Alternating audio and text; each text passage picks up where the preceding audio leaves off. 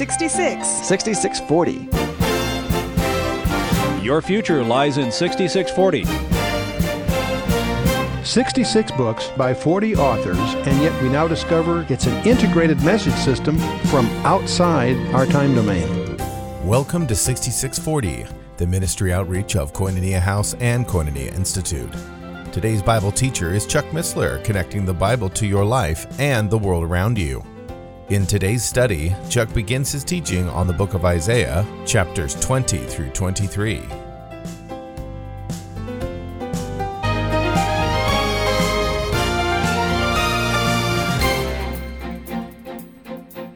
Isaiah is a fabulous book. Isaiah is not only the largest of the prophets in size. There is a term you'll hear bandied about called the major prophets and the minor prophets, and that's a tragic term in the sense that it only simply means that the 5 major prophetical books are larger in size. Some of the so-called the 12 minor prophets are among the most fascinating and certainly not in any way secondary. And so to the beginning Bible student, it's sort of a strange nomenclature. But in any case, the largest of the major prophets, the biggest prophetic book, of course, is Isaiah. Isaiah, unlike some of the other prophets that came from the rural country or a modest background, Isaiah was quite different. Isaiah had access to the king. He was at court. He is a very, very senior person. And he also is incredibly eloquent. He had the largest vocabulary of any of the writers in the Old Testament. And we even can see that in the English. As he gets into it, his ability to express himself emerges quite clearly, even in the translation.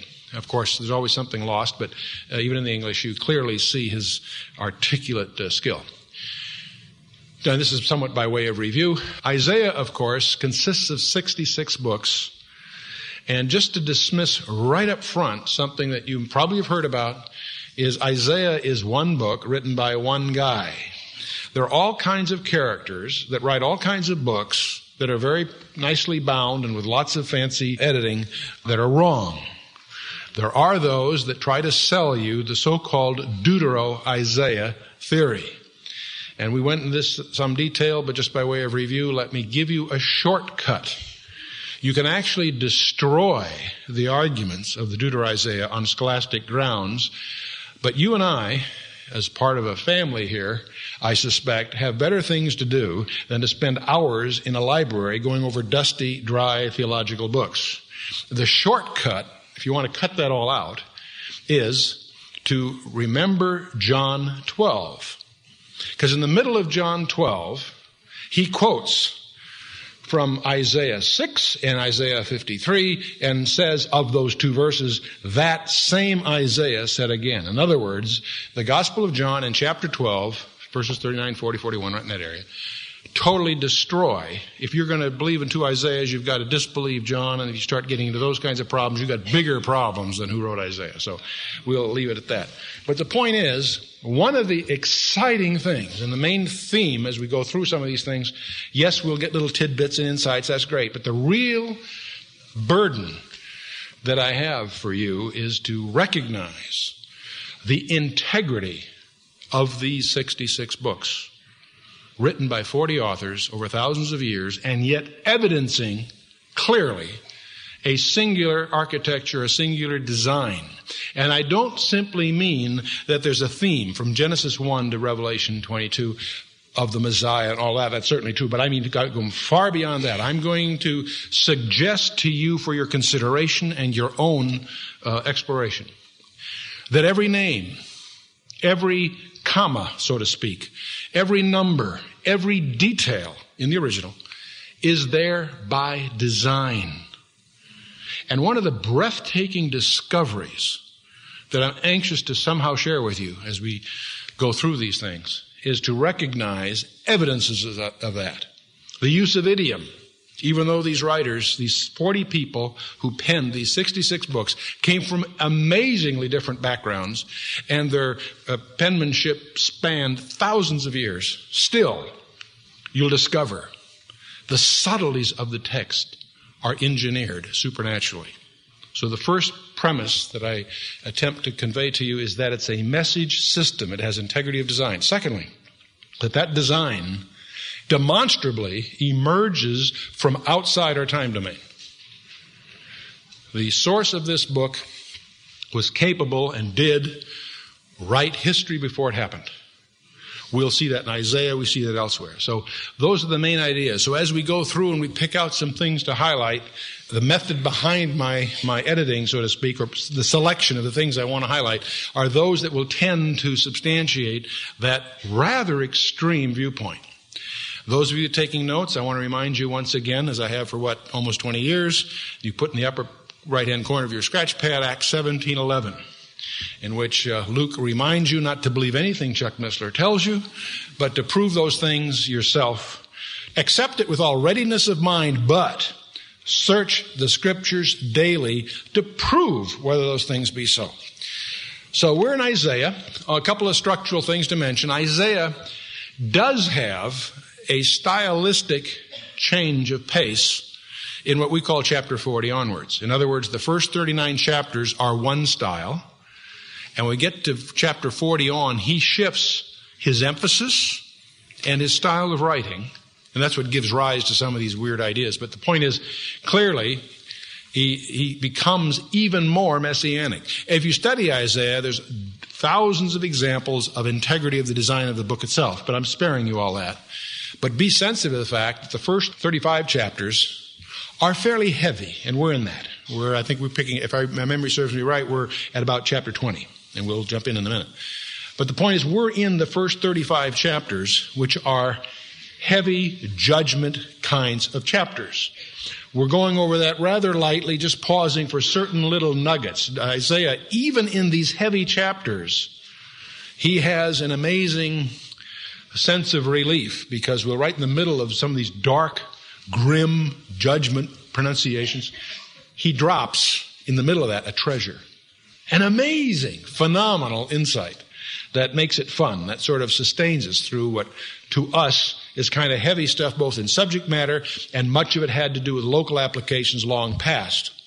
Except be careful. One of the things we discover in the Scripture, and especially in Isaiah, that even when he appears to be talking towards a local, immediate situation, by careful examination we discover, more often than not, it has what's called a double reference. It refers to something locally, but it also, the scope of the language becomes more cosmic, more global, broader. And so we'll be sensitive to that. And just to give you a glimpse ahead, there are 4 chapters that separate the two halves, if you will. Some people divide it into 2 pieces, and some people say 3. When they say 3, they really mean there's a 4-chapter historical group. As I recall, it's 36, 7, 8, and 9. Those 4 chapters are about Hezekiah and the Assyrian invasion, and they're analogous to certain passages in 2 Chronicles. But there's 4 chapters narrative. Then when we get to chapter 40 on, fasten your seatbelts, because Isaiah really goes at it. So, in any case, last time when we were in Isaiah, we were in Isaiah 19. We used that as a point of departure to explore rather speculatively some conjectures about the Great Pyramid and Stonehenge and what have you. At this point, though, it's appropriate, I think, to return to the sounder basis, namely Isaiah text directly, and if my notes are correct and so forth, we were beginning chapter 20.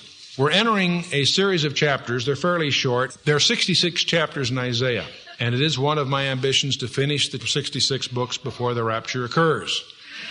And so, in order to spend some time on what I consider the more interesting portions, we need to budget this a little bit, so we'll move rather lightly over passages that are fruitful, but, we'll just move along. So, chapter 20, verse 1.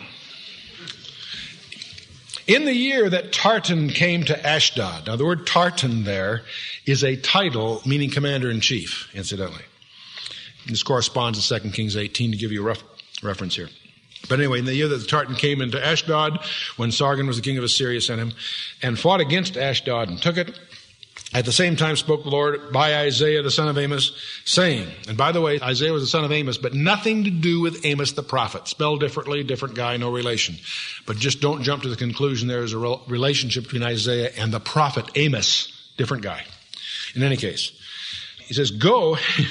And by the way, those of you that feel called to certain ministries, count your blessings that you didn't get Isaiah's, because I want you to notice what he's called upon to do. The Lord said to Isaiah, go and loose the sackcloth from off thy loins, put off thy shoe from thy foot. And he did so, walking naked and barefoot. Yeah, whoa, a streaker for God, huh? Yeah. And the Lord said, as my servant Isaiah hath walked naked and barefoot 3 years.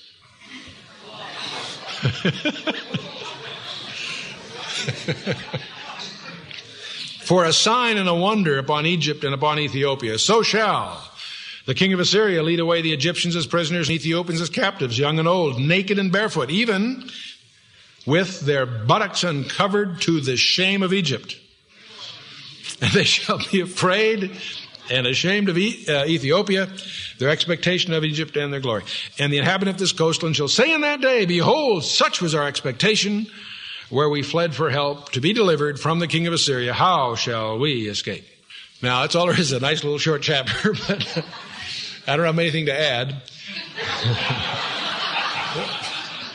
Believe it or not, there are commentators that make the point that for Isaiah to go barefoot in the language might mean that he wasn't bare naked, but he simply shed his mantle of rank. And there's a lot of discussion. But candidly, as I read this passage, because he presumably was a foreshadowing, a warning of what was going to happen to these Egyptians as prisoners and so forth, and the language to me, it talks about buttocks and covered, so I think that scholastic argument falls on deaf ears in this regard. Notice that the issue here, the judgment is on Egypt. See, part of what Isaiah has and will more hammer on is that the northern kingdom was taken captive by Assyria. And Isaiah is prophesying essentially, he'll talk to Ephraim or whatever, but his real focus, his real burden is for Judah to learn from the failure of the northern kingdom. The southern kingdom, Hezekiah, fearing what's happened in the northern kingdom, was seeking alliances with Egypt and so forth. And you'll need to understand that as we get through some of these passages, because God is saying to Hezekiah, don't sweat Assyria. And making an alliance with Egypt is going to get you nowhere, because they're not going to cut it either. Your alliance needs to be with the God of Israel. And indeed, they really come right up to the brink, and we'll get into that story when the time comes. But part of the thrust of Isaiah is, to one hand, focus on the Assyrian judgment to the northern kingdom, and he talks about how they're going to create a lot of havoc. But also, Judah will be delivered from Assyria. Judah is going to fall into judgment later. Over 100 years later. The northern kingdom fell in 722. The southern kingdom, Judah, fell in 606. But not to Assyria, to Babylon. Now, what's amazing about Isaiah, and we're going to get that here in chapter 21, Isaiah, here again, he did this back in chapter 13 and 14. He's going to do it again in chapter 21. He's going to talk about the fall of Babylon. You and I read that, and it's amazing because it prophesied the fall of Babylon. Let me tell you what makes it even more amazing. He wrote this over 100 years before Babylon existed. I mean, as a kingdom. It was a little troublesome city that was a pawn of Assyrian politics at the time Isaiah wrote. And he's describing to his readers the fall of a kingdom yet to be established. Must have been tough reading, huh? Chapter 21. The burden of the desert of the sea. And that's a strange phrase, but the passage will become clear as we go. As whirlwinds in the Negev pass through, so it cometh from the desert, from a terrible land. A grievous vision is declared unto me. A treacherous dealer dealeth treacherously. That's a phrase Isaiah is going to use again and again. And the spoiler spoileth. Go up, O Elam. Besiege, O Media. With all its sighing have I made to cease. Now, what he's going to be talking about here is the fall of Babylon. But what's amazing is he's talking about the two nations that will ultimately conquer Babylon. Assyria is extant at this point. They're 100 years later going to be conquered by Babylon. Babylon's going to rise to a major empire. Roughly 606 BC, when Nebuchadnezzar defeats Pharaoh Necho at the Battle of Carchemish. It's 539, something, short of 100 years, when Babylon falls to whom? To the Medes and the Persians. right? Notice what Isaiah is saying here in verse 2. Go up, O Elam. Elam is the forebear from which the Persians descend. Besiege, O Media. He defines here, if you know your tribal labels, Medes and Persians, which raises another issue.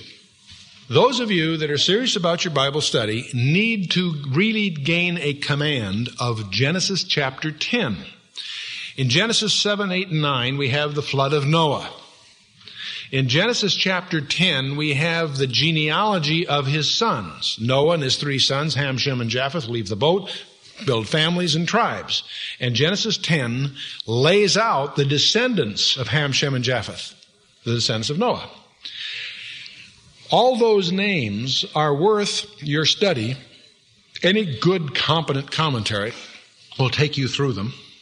But it's worth learning those names because throughout the Scripture, prophets will deal with nations by their tribal names. Why do they do that? Because names change through time. What was Constantinople is now Istanbul, right? What was Elam was Persia and then Iran. See, you can change the name of your country.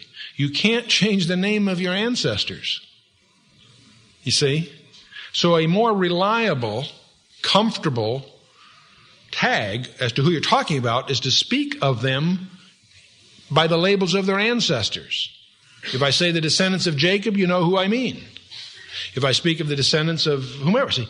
So that's why when you get to Ezekiel 38, and he talks so intensely about Magog, you've got to track back to Genesis 10. You'll discover who Magog was. And then by doing some homework on Josephus and others, you'll discover that Magog was the forebear of the tribes called the Scythians, which in turn settled north of the Caucasus Mountains and became the progenitors of the people that you and I know as the Russians, the true Russians. If you talk about Mitzrayim, that's the biblical name for Egypt, and so on. So if you're serious about your Bible study, you'll want to gain a good familiarity with Genesis 10. Now, what's interesting here, Isaiah is doing that when in verse 2, he says, Go up, O Elam. Why is he calling it Elam? Here's the interesting thing. The name Persia had not been invented yet. That comes later. See, if you do your homework, you know Elam is Persia. What you may not realize is Persia wasn't Persia when Isaiah was writing. You follow me? So, on the one hand, it may seem kind of cumbersome to the new student. Gee, those are kind of hard to master. Not really, because you go through Genesis 10, get a tape or a study guide, and make a little list. There's not that many, a dozen that's going to be critical to you, and you can get familiar with those. You hear Togarmah, house of Togarmah. The Armenians today call themselves the house of Togarmah, and so on. Okay. Go up, O Elam, besiege, O Media. Now, at the time he said this probably was puzzling. To you and I, looking back, we're flabbergasted because he names the 2 nations that became a coalition that successfully unseated the most powerful empire the world had seen to that day, the Babylonian Empire. And he says all of this before the Babylonian Empire existed. Fascinating to me, just fascinating. That's just the beginning. Because when we get to chapter 44 and 45, God, through Isaiah, is going to write a letter to a guy by the name of Cyrus 150 years before he's born. And this letter is going to outline his career. It's going to explain how the writer of the letter knew that Cyrus would conquer the world empire called Babylon, and he tells him how he's going to do it. And he says, because I'm calling you by name, you'll know that I'm the God of Israel, even though you don't know who I am. And when Cyrus conquers, I should say Ugbaru is general, really, conquered Babylon, and October 17th, Cyrus makes his grand entrance. Okay? And he's presented the scroll of Isaiah, and tradition, Talmudic tradition, says it was Daniel that presented to him.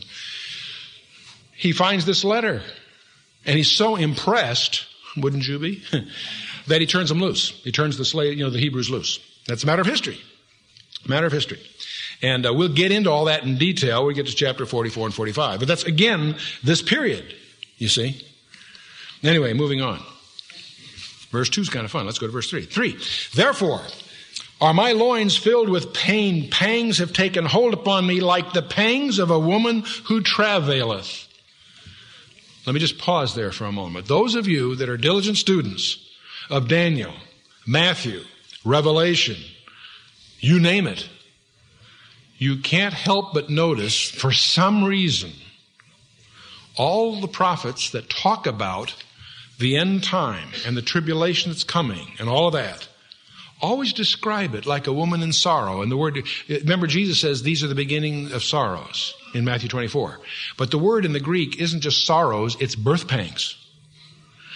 And it's interesting in Revelation, Jesus himself in Matthew, etc., always talks about the end time, the time of the day of the Lord's oath, in terms of a woman who's travailing in birth.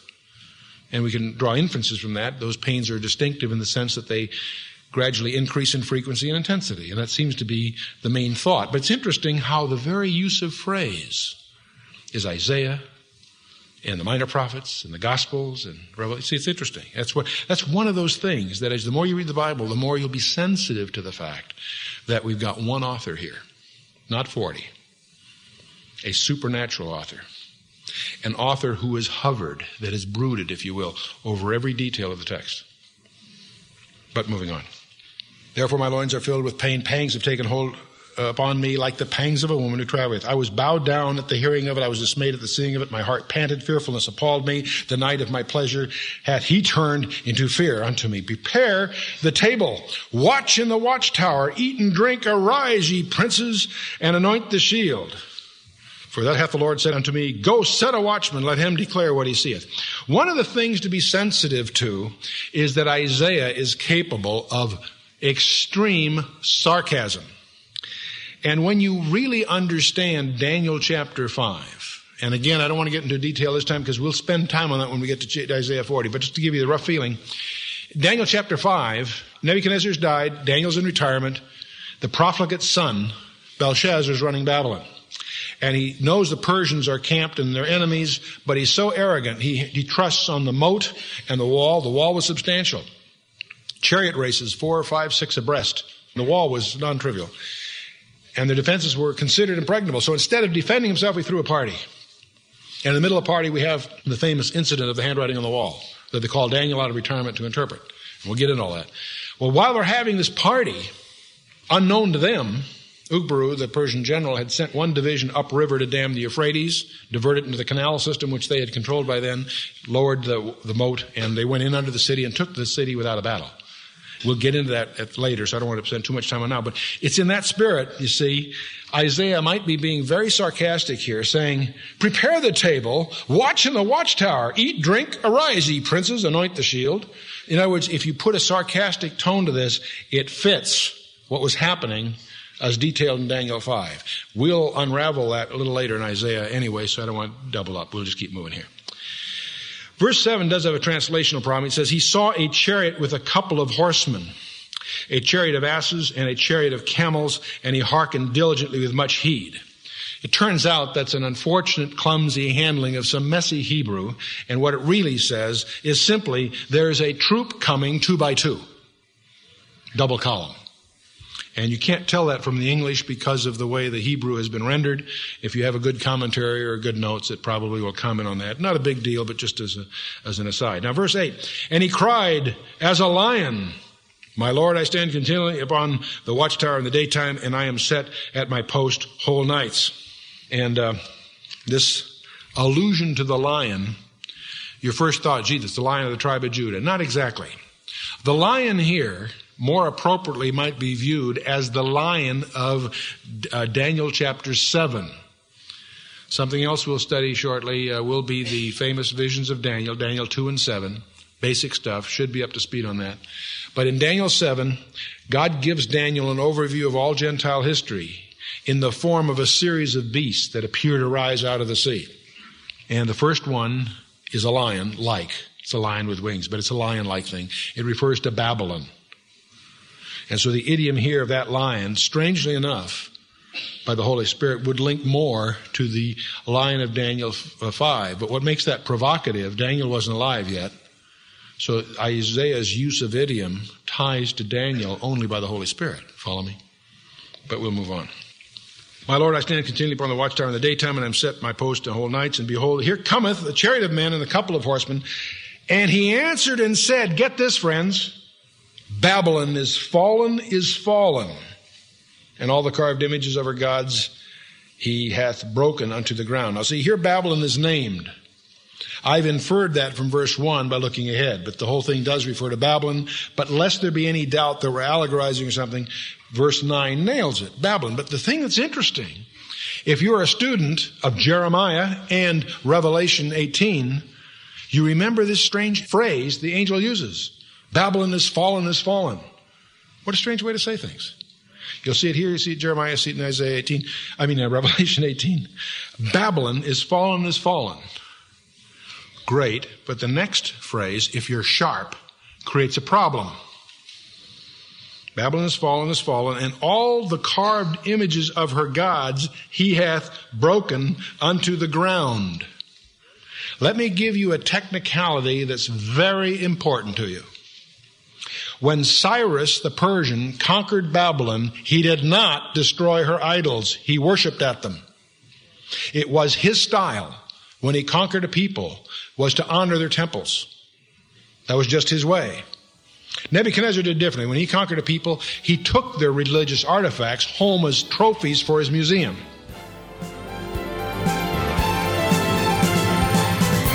You've been listening to 6640, the ministry outreach of Koinonia House and Koinonia Institute.